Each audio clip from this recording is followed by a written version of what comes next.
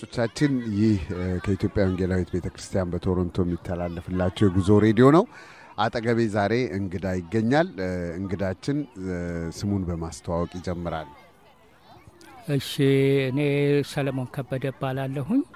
እስቲ ሰለሞን ስለ አስተዳደግ የልጅነት ህይወት እንዴት ከኢትዮጵያ እንደወጣ አንዳንድ ነገሮችን ወደ ኋላ መለስ ብለን ንገረኝ። እንግዲህ እኔ የተወለድኩት በ1955 አካባቢ ነው። እንደ ተወለድኩኝ እንግዲህ በጣም በሽተኛ ነበርክ ነው እንግዲህ አያቴ የምትለኝ። በጣም በሽተኛ ከመሆኔ የተነሳ አያቴ በቄራ አካባቢ አዲስ አበባ አቶ ማሞ የሚባሉ ጠንቋይ አሉ፣ ለሳቸው ሰጠችኝ። ስጦታም ተደርጌ ነው የተሰጠው ትድናለህ ተብዬ እና በዛ ውስጥ ሆኜ እያደግኩኝ እያለ ምን እያለ እንዲያውም ትልቅ ሆኜ ሁሉ እዛ ቦታ ሄዳለሁ። ግን የሄደው ያው ኑጉ ዳቦ ንፍሮ የሚበላው የሚጠጣው ጥሩ ስለሆነ ጓደኞቼን ሁሉ ይዤ እሄዳለሁ ገና 10-12 ዓመት እንደሆንኩኝ። ከዛ በኋላ ግን ነፍስ እያወቅኩ ስመጣ አያቴም ስትሞት ላይ ከእናቴ ደግሞ ትንሽ አትፈልግም እንዲህ አይነት ነገር ስለነበረና ልክ አያቴ እንደሞተች አያቴ የምታመልካቸውን ነገሮች ጨሌውንም ምኑንም በሙሉ ሽንት ቤት ውስጥ ከተተችው። ከዛ በኋላ በቃ እንግዲህ እኔ በጥሩ ሁኔታ ዳግማዊ ምኒልክ ትምህርት ቤት እየተማርኩ ምን እያልኩኝ አደግኩ እስከ እድገት በህብረት ዘመቻ ድረስ። እድገት በህብረት ዘመቻ ሆነ። እድገት በህብረት ዘመቻም ከሄድኩ በኋላ ከዛ በኋላ ደግሞ የእድገት በህብረቱን ዘመቻ ያው ባለው የፖለቲካ ሁኔታ ምክንያት አቋርጠን ኢቫኩዌት አድርገን ሁላችንም ተመለስን። ከዛ በኋላ ደግሞ አዲስ አበባ ንግድ ትምህርት ቤት ገባሁ። በአዲስ አበባ ንግድ ትምህርት ቤት ትምህርቴን ጨረስኩ እዛ 2 ዓመት ኮርስ። ከዛ በኋላ እንግዲህ የኮሚኒስት ስርዓት ነበርና በኮሚኒስት ስርዓት ውስጥ የኢትዮጵያ ሰርቶ አደር ቁጥጥር ኮሚቴ ውስጥ ገባሁኝ። 4 ኪሎ ያለው እዛ ገባሁ። እንደገና ደግሞ በገንዘብ ሚኒስቴር የበጀት ክፍል ውስጥ ሰራ ነበርና በዛም የኢንስፔክሽን ኦዲተርነት እየሰራሁ እዛ ቆየሁኝ። እንግዲህ እዚህ እድሜ ድረስ እስካለው ድረስ ምንም የማውቀው ነገር የለም። መጠጥ የለም፣ ሌላ ነገር ሁሉ የማውቀው ነገር አልነበረኝም። ከዛ በኋላ ግን በቃ ኦዲተርነት እየሰራሁ እያለ ምን እያለው ከሰዎች ጋር እየወጡ መጠጣት መጋበዝ ምን ማለት ተጀመረ። ሰው እንግዲህ በዛ ሰዓት ይፈራል። ኦዲተር ማለት በጣም ፍራቻ ስለሆነ ዳው እየጠበቁ እየወሰዱ ነበር መጠጣው እና በኃይል መጠጣት ጀመርኩ። አዲስ ነኝ፣ አቅሙ አለ፣ ጉልበቱ አለ በቃ እና በደንብ እጠጣለሁ። ምንም እንትን አይሰማኝም። ምንም እውነቴን ነው የምልህ። አንድ ጠርሙስ ውስኪ ወይም አንድ ጠርሙስ ብራንዲ ምንም አይመስለኝም። በላሁ አልበላሁ ጉዳይ አይደለም፣ እንደዚሁ መጠጣት እችላለሁ። እና በቃ በዚህ ሁኔታ እየቀጠለ ሲመጣ ከሰውነቴም ጋር እየተላመደ በቃ ያለሱ መቀመጥ መቆም አልቻልኩም። በቃ ማውራት አልችልም። 24 ሰዓት መጠጣት ደረጃም ደርሼ ነበር። እና ከዛ በኋላ ደግሞ ያው ከባለቤቴ ጋር ተዋወቀን ማለት በ1977 አካባቢ በፈረንጆቹ አካባቢ ተዋወቀን። በቃ አብረን እየኖርንም አብረንም እንደዚሁ አብረን ጀምረን እየጠጣን ላይክ ልጄ መጀመሪያው እስከተወለደች ድረስ አብረን ነበር። በኋላ እሷ ከተወለደች በኋላ ግን ያው ባለቤቴ ሁሉንም ነገር አቆመች። እኔ ግን አልቻልኩም እና በቃ በዛው መቀጠል ጀመርኩ። ሁሉን ማድረግ ጀመርኩኝ እና በቃ በለምንም ምንም ብልም መስማት አልቻልኩም። ከዛ በኋላ ምን ሆነ? በዚህ አይነት ሁኔታ እየቀጠልክ ስትሄድ ምን ሆነ? ከዛ በኋላ በቃ እንግዲህ ቤተሰቦቼ ሁሉ ይመክሩኝ ጀመረ። ሌሎችም ወገኖች ሁሉ ይመክሩኝ ጀመረ። የደርግ ሰዓት ነው። በደርግ አካባቢ ስለሆነ ችግር ይገጥመሃል፣ ይገሉሃል ምናምን ሲባል እኔም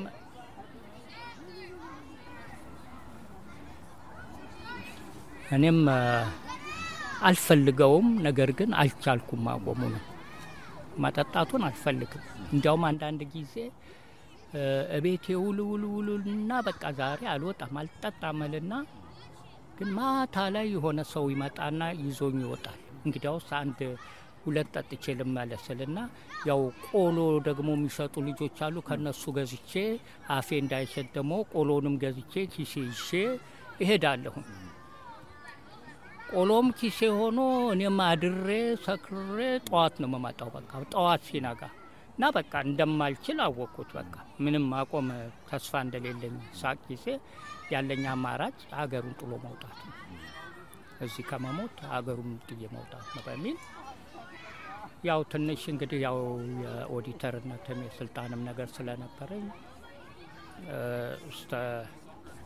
በፕሌን እስከ ድሬዳዋ ድረስ መጣሁ። ከድሬዳዋም እንደገና የተወሰነ ያህሉን በትሬን ሄጄ ከዛ በኋላ በእግር አድርጌ ጅቡቲ ገባሁ።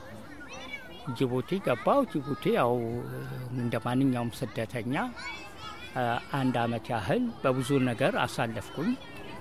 1 አመት እንደ አጋጣሚ ሆኖ ደግሞ ቀድማ ደግሞ ትንሿ እህቴ እዛ ጅቡቲም ነበረች። እሷ ደግሞ ትንሽ እየረዳችኝ ቆየው። ከዛ በኋላ ደግሞ በጅቡቲ ጣሊያን መጣው ማለት ነው። ጣሊያን ከመጣ በኋላ ጣሊያንም ያው እንደ ማንኛውም ሰው ሲኞራ ቤት እየሰራን ምን እያልን ያ 2 አመት ያህል እዛ ከቆየ በኋላ ወደ ካናዳ መጣ። በ1990 አካባቢ ካናዳ መጣሁ ማለት ነው። በፈረንጆቹ አቆጣጠር ካናዳ መጣሁ። ካናዳ እንደመጣሁ በጣም የሪሴሽን ሰዓት ሆኖ ግን እድለኛ ነበር። በ15 ቀን ውስጥ ጥሩ ስራ አገኘ። ጥሩ የፖስታ ቤት ስራ አገኘ። እዛ መስራት ጀመርኩኝ። ከዛ በኋላ በቃ ለባለቤቴም ደወል እንድትመጣ ጠየኳት። ተስማማን ለመምጣት። ከሷ ጋር በመስማማበት ሰዓት ደግሞ ላይክ ደርግ እየወጣ ስለነበረ ችግር ስለነበረ በፕሮሰስ ልትወጣ የነበረችው ያለቀው ነገር ተበላሸና እንደገና እሷ ወደ ስደት ሞያሌ ሄደች ማለት ነው። ሞያሌ ሄደች። ያው እዛ ገባች እሷ። እኔ ደግሞ ካናዳ መጣሁ። እኔ ጌታን ካናዳ ውስጥ አገኘው። እሷ ደግሞ ጌታን ናይሮቢ አገኘች። እንግዲህ እኔ ካናዳ ውስጥ ደግሞ ጌታን ማግኘትን በነግራት የሷ ቤተሰቦችም እሷም ጨምሮ ኦርቶዶክስ አጥባቂዎች ስለነበሩ ላትመጣ ትችላለች በሚል ምንም አልነግራትም ብዬ ዝም አልኩ። እንዲያውም እየተጠነቀቅኩኝ እግዚአብሔር ይመስገን ጌታ ይባረክ የሚል ነው ተቆጣጥሬው ነው ስልክም ስናወራ እንዳይሰማ እያደረኩኝ ነው። እና በዛ ውስጥ ደግሞ እሷ ደግሞ እንደገና ሄጄ ከሱ ጋራ በዛ ባህሪው እኖራለሁ ወይ በሚል ትጸልያለች። እንደገና ደግሞ ሰው በመጣ ቁጥር እንዲመሰክሩልኝ እኔ እንዲሉ ትገፋለች ሰዎች። በኋላ ግን አንድ ጓደኛዋ መጣች፣ ነገረቻት። ያው እሱም በጌታ ነው ተባለ። በቃ ሁሉ ነገር የነበረን ችግር ሁሉ ተፈታ። እኔም ላይ የነበረ ብዙ ነገር ብዙ ባህሪ ተፈታ። እና በዚህ እያለን በቃ እሷም መጣች ወደ ካናዳ፣ አብረ መኖር ጀመርን። በዛ ውስጥ 3 ተጨማሪ ልጆች፣ አንደኛ ልጅ የነበረች በፊት አብራ ስደት ላይ ነበረች፣ እሷ መጣች። እንደገና 3 ሰው ጨመርን፣ 4 ሆንን። እንደገና ደግሞ የአንድ ልጅ ግራንድ ሰን አግኝተን 5 ሆነን አሁን በካናዳ ውስጥ እያለን እየኖርን እንገኛለን። እኔም እንግዲህ ያው በጌታ ውስጥ እያለሁኝ ያው እንዳልኩህ የእህቴ ልጅ እዚህ አሜሪካ የሚኖር ነበረ። ያ የእህቴ ልጅ ድንገት ጓደኛውን ገርልፍሬንዱ ለመጠየቅ ወደ ካናዳ ይመጣል። ካናዳ ሲመጣ ምንም ያማከረኝ ነገር የለም። መጥቶ እንዳረፈ እሷ ጋር ነው ያረፈው። እሷም ጋር አርፎ 1 ቀን 2 ቀን ከቆየ በኋላ በጣም ይታመማል። ሲታመም አንስታ ሆስፒታል ስትወስደው ሆስፒታል 2ቱም ኪድኒ ፌል አድርጓል ተባለ። ከዛ በኋላ ሆስፒታል አስተኛል። ሆስፒታል ከተኛ በኋላ ደወለልኝ ቤት። ሲደውልልኝ ያው በቃ እናቴም አሜሪካ ነው ለረጅም ጊዜ የምትኖረውና እንዳጋጣሚ ደግሞ እሷም ስትሮክ እንትን ብሏት ሆስፒታል ነበረችና የሷን ነገር ሊነግረኝ ነው በሚል ፈራሁኝና እስቲ ባለቤቴን እስቲ አጣሪ ይሄን ነገር የደወለልኝ በካናዳ ስልክ ነው ያለው እዚህ ነው። እሷ ስትደውል ሴንት ጆሴፍ ሆስፒታል ተኝቶ እንዳለ ነው የነገራት። ከዛ ተነሳንና ልንጠይቀው ሄድን። እሱን ልንጠይቀው ሄድን። አገኘነው ሆስፒታል ተኝቷል። በቃ ምክንያቱን ነገረን፣ አወቀን።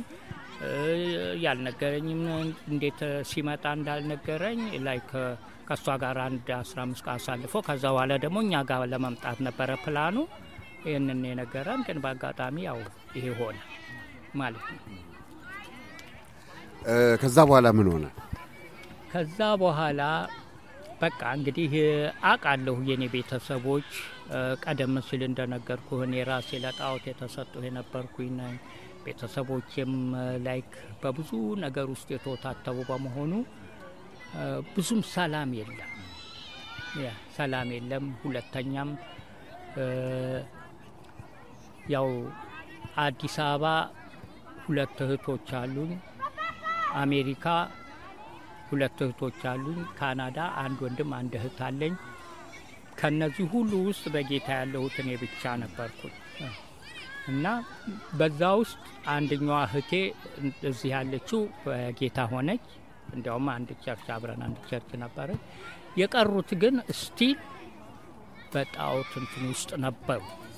ምንም አይነት መቼም ከዝንጀሮ ቆንጆ ከሚባለው አይነት እንደሚባለው አይነት ነውና እዚህ ናቸው የምትለው አይደለም በቃ።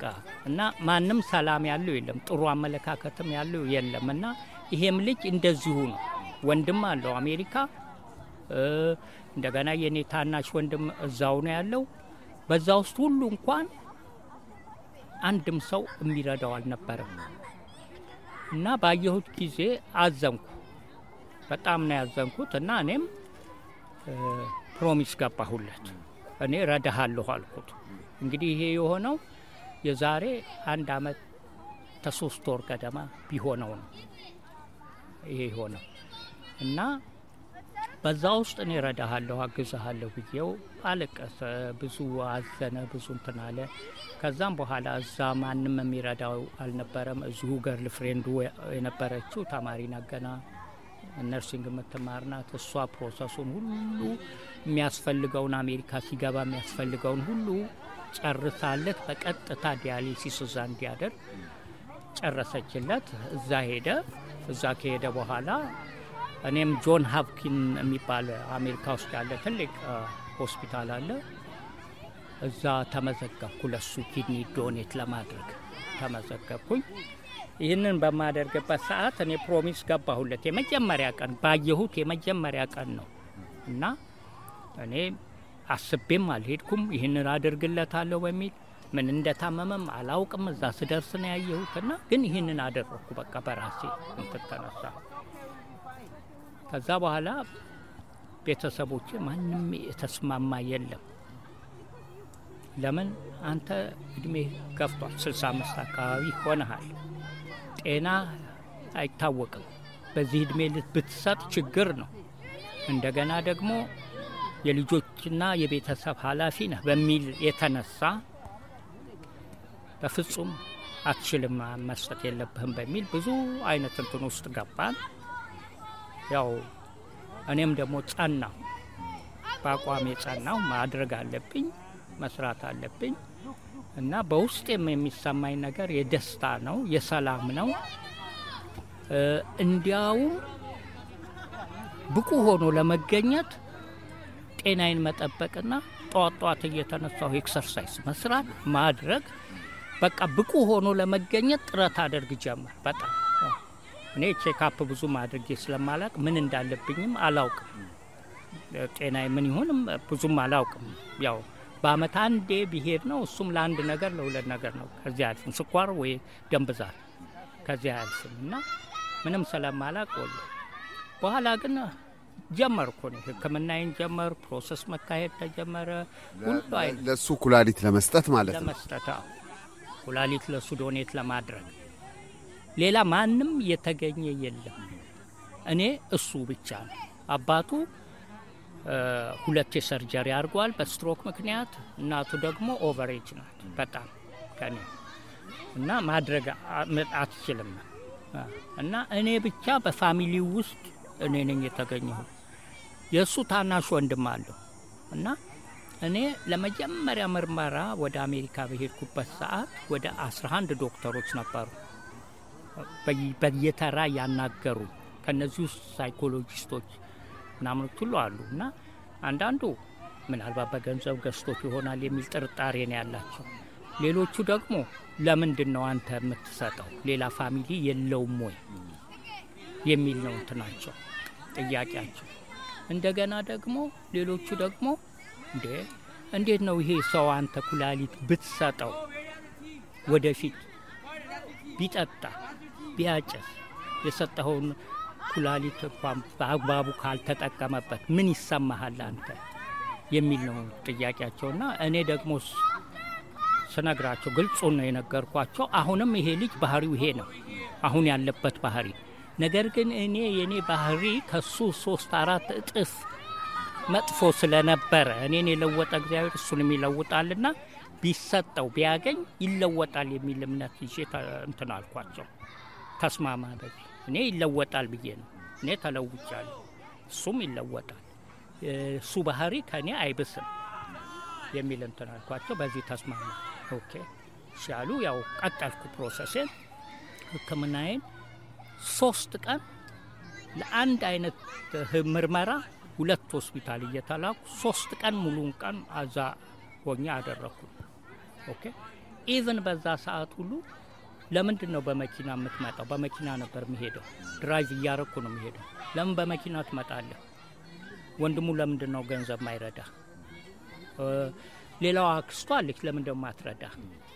እንደገና ደግሞ አንተ አሁን እዚህ ሰርጀሪ ስታደርግ የት ነው የምታርፈው? ለምንድን ነው ለሆቴል የማይከፍሉልህ? የሚል እንትን ይጠይቁኛል። ግን ይሄ ሁሉም የሆነው በቤተሰቡ ጠቅላላ ሰላም የለም፣ ምንም አይነት የለም እና አላውቅም፣ እኔም አይገባኝም። እግዚአብሔር ግን የራሱ የሆነ አላማ አለው። እውነቴን ነው የምልህ። በራሴ ገንዘብ ነው የምመላለሰው። እሱ ኦልሬዲ ዲሴብልድ ሆኖ መንግስት በሚሰጠው እርዳታ ነው የሚኖረው። ኦልሬዲ አመት አለፈው። እንግዲህ እንደዚህ አይነት እንትን ከሆነ አመት ሊሆነው መጣ እና ዲያሊሲስ ላይ ነው። በሳምንት 3 ዲያሊሲስ ያደርጋል። 4 ሰዓት ነው። ከ4 ሰዓት በኋላ ከዲያሊሲስ በኋላ ደግሞ እንደገና ደክሞት 5 ሰዓት ይተኛል። ላይፍ የለም። እጁ አባብጧል፣ ተበላሽቷል። እድሜው 35 አመት ነው። ዲያሊሲስ የሚያደርገው ደግሞ ከ70-80 አመት ሰዎች ጋር ነው እና በጣም ፍረስትሬትድ ሆነ ራሱ እና ይሄ ሁሉ የሆነም በቃ ምርመራችንን እያደረግ በየጊዜው ሁለታችን ብቻ ሆነን ይሄ ጉዳይ እንኳን የአገር ኢሹ ሆኖ የፋሚሊ ኢሹ ሆኖ ግን በእኔና በሱ ብቻ ቀረ። እኔና እሱ ብቻ፣ ማንም ኢንቮልቭ የሚያደርግ ጠፋ። በሐሳብም በገንዘብም በምንም ነገር እንኳን ኢቭን በጸሎት እንኳን የሚያደርጉት የሚያውቁን ክርስቲያኖች በባለቤቴ በኩል ወይም በህቴ በኩል ያሉ ክርስቲያኖች እንደሆኑ ነው እንጂ ለኛም እንኳን ጉባኤ የሚያውቀው ነገር የለም ብዙ። ግን ይሄ ሁሉ የሆነ በየቀኑ የምሰማው የምርመራ ውጤት ሁሉ ጥሩ ነበርና ጨረስኩ። በዛ መካከል ማች አደረገ ሁሉ ነገር። we are ready ለሰርጀሪ ነው የተዘጋጀው እና እኔም እንግዲህ በቃ ካሁን በኋላ ሰርጀሪ ማድረግ ከሆነ ካሁን በኋላ ስራ መስራት የለብኝም እና መቀጠል የለብኝም ብዬ ገና ለሰርጀሪ 15 ቀን ሲቀረው ስራዬን አቆምኩ። በቃ ወጣ። early retirement በሚል ነው። እድሜ ግን 65 ነው። ግን ያው እድሜ እየቀነስ ነው ወደ ሀገር ስለመጣን ወደዚህ ስለመጣን በካናዳ መንግስት የሚታወቀው 60 ነው። እንግዲህ አንድ ኪድኒ ከሰጠው በኋላ 70 አመት መስራት የምችል አይመስለኝም። በእነሱ እንትን 70 ልገባ ነው እና ሌላ አይነት እንግዲህ ያለፈ ጥፋት ቅጣት እየመጣ ሆነና አልፈለኩም ይሄን ለማድረግ እና ወጣሁኝ። እየተዘጋጀን እያለ እሱ ለሰርጀሪ በሚሄድበት ጊዜ የመጨረሻ ምርመራ ሲደረግ ሳይናዩ ኪድኒው ሪቨርስ እያደረገ ነው የመጣውና እየተሻለው መጣ እና እየተሻለው ነው። የፊልትሬሽን ሬቱ ሁሉ የኪድኒው እየተሻለ ነው ያለውና እንዴት ሊሆን ቻለ በሚል 24 ሰዓት ሽንት እንዲሰጥ ተደረገ። ከዛ በኋላ ሲታይ ጥሩ ነው። ኦንሊ ፖታሲየም ሞር ፖታሲየም ሽንት ውስጥ መሆን የማይገባው እዛ ውስጥ አለ። ከዛ በተረፈ ግን ኤቭሪቲንግ ኢዝ ኦኬ ነበረና ኖ ለአንድ ወር ዲያሊሲስ እንዲያቆም ተደረገ። ለአንድ ወር ዲያሊሲሱን ሲያቆም ምንም ለውጥ የለም ከመሻል በስተቀር በሱ ላይ የመጣ ነገር የለም። አሁን እንደገና ኤክስቴንድ አደረጉት። የደም ምርመራ በየወሩ ማድረግ ብቻ ነው ያለበት። ሽንትም አይሰጥም፣ ምንም አይሰጥም፣ ዲያሊሲስም የለም፣ ምንም የለም። የደም ምርመራ አንዴ ይሰጣል በወር እና 2 ወር ሆነ ምንም የለም፣ 3 ወር ሆነ ምንም የለም። አሁን እንደገና በወር አንዴ ብቻ የደም ምርመራ ነው እንጂ ሌላ የለበትም። ያም የደም ምርመራ ሁሌ ፖዚቲቭ ነው፣ ጥሩ እንትን ነው ያለው። ኔጌቲቭ ነው እንትኑ ሪዛልቱ ጥሩ ነው ውጤቱና ከዛ በኋላ እኔም በገንዘቤም ሆነ በምንም የማደርገው ነገር ሁሉ እግዚአብሔር እኔን ብቻ ስላለ ሌላ ጣልቃ ስላላስገባ ለምን እኔን ነፃ አወጣኝ። እኔም ነፃ ለማውጣት የሌላ ሰው ክሬዲት መግባት የለበትም በእግዚአብሔር ስራ ውስጥ። ሌሎች ሁሉ የሚያደርጉት ነገር የለምና ዘጋ፣ የሌሎችን ሁሉ ልብ ዘጋ። እውነቴን ነው ማለት የሌሎቹ ሁሉ ነገር ቆመ። እኔም በገንዘብ የማደርገው ነገር ሁሉ እግዚአብሔር በሰጠኝ ገንዘብ ነው። እውነቴን ነው ማለት ከኪሴ ሳይሆን ለኢቭን የምሰራበት መስሪያ ቤቶች ምን እያደረኩ እንደሆነ ስለተረዱ ደሞዜን ይከፍሉኝ ነበር በሄድኩበት ሰዓት ሁሉ ሙሉ ደሞዜን እና እሱ ነው ፕሮቫይድ የሚያደርገው የነበረው ይሄን ሁሉ። እውነቴን ነው ማለት ሌላ ገንዘብ ከሌላ እንድቀበል እንዳገኝም እንዳወራም አልፈቀደልኝም። እውነቴን ነው ማለት እንዳወራው ለጉባኤ ለቸርቻችን ለምን ይሄ የኪኒ ነገር በጣም በሌሎቹ ስታዩ የአገር ኢሹ ነው። ለሁሉ አገር ይነገራል፣ ለሚያውቀው ይነገራል። በተለይ በትልልቅ ሰዎች በአክተሮች ላይክ በፉትቦል ተጫዋቾች ምናምን ብታይ በሙዚቃ እንትኖች ውስጥ ስታይ ትልቅ ኢሹ ነው፣ ሁሉ ያውቀዋል እና ቶሎ እርዳታም ይገኛል፣ ቶሎ ምንም ይባላል። በሌላው ደግሞ ጎፈንድሚ ሁሉ የሚሰበሰብበት ሁኔታ ነውና ይሄ እንግዲህ በሁለታችን እግዚአብሔር ብቻ በመሆኑ ነው ማለት በ30,000 ሰው ተሰርቶ የማይሆንበት ጊዜም አለ፣ በ30 የማይገኝበት ጊዜም አለ እና ለኔ ሚራክል ይደንቀኛል።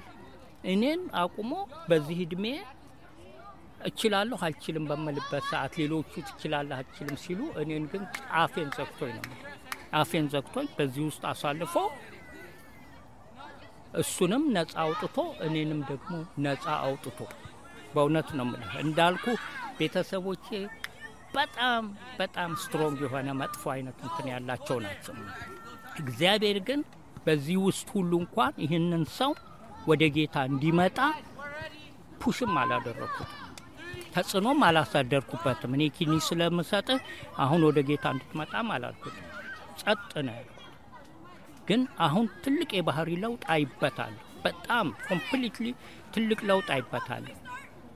ይህም ሲሆን ግን አሁንም ቢሆን ከምነግረው ምንድነው እግዚአብሔር ይህንን እድሜ የቀጠለልህ ረጅም እድሜ እንድትኖር አይደለም።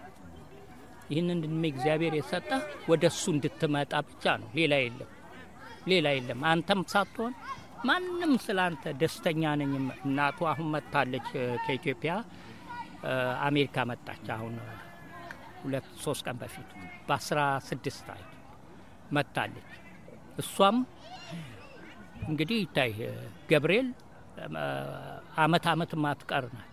ግን ሄዳ ግን የምትሰራው የተለየ ነው። አውቃለሁኝ ቤቴን ውስጤን ጉዳችንን አውቃለሁኝና ለየት ያለ ነው። እሷም አሁን ለኔ ደውላ ስትለኝ ጌታ እግዚአብሔር ያንተ አምላክ ነው የምትለኝ እና የራስሽ አምላክ አለ ተቀበይ፣ ሌላ የለም።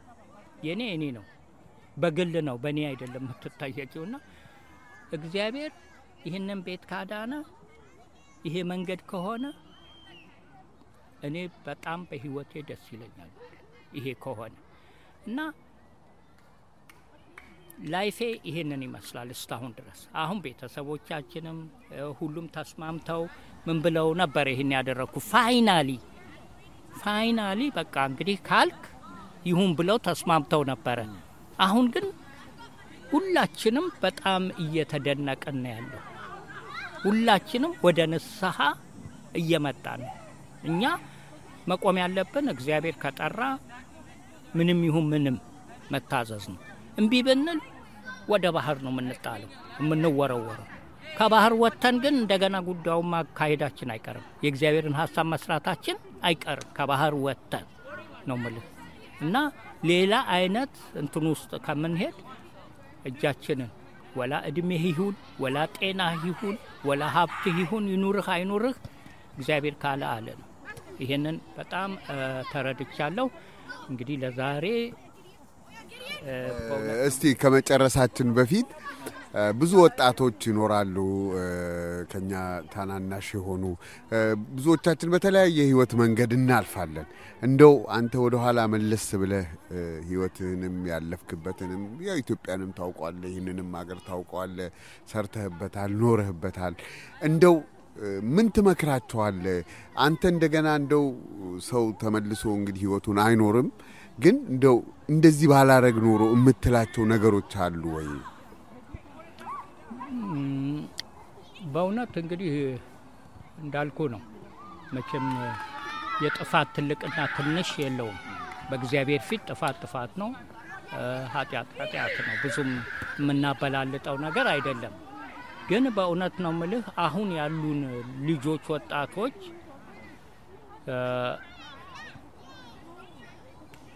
እኛ ካሳለፍነው የበለጠ በጣም በተለይ በእኛ እጅ ያሉትን ነው የምልህ። እንግዲህ በእኛ እጅ ያሉት በጣም የተሻለ እግዚአብሔር እየጠበቃቸው እያሳደጋቸው ያሉት ናቸው። ሌላው ግን ሌሎቹ ወጣቶች ግን በተለይ በዚህ አገር ውስጥ እያንዳንዱ ህፃን ልጅ ከህፃንነቱ ጀምሮ እስከ ጎርምስናው ድረስ ሰነፍ ነው የምትለው ምንም የለም። ሁሉም ስማርት ነው፣ ግን በሄደበት አቅጣጫ ነው።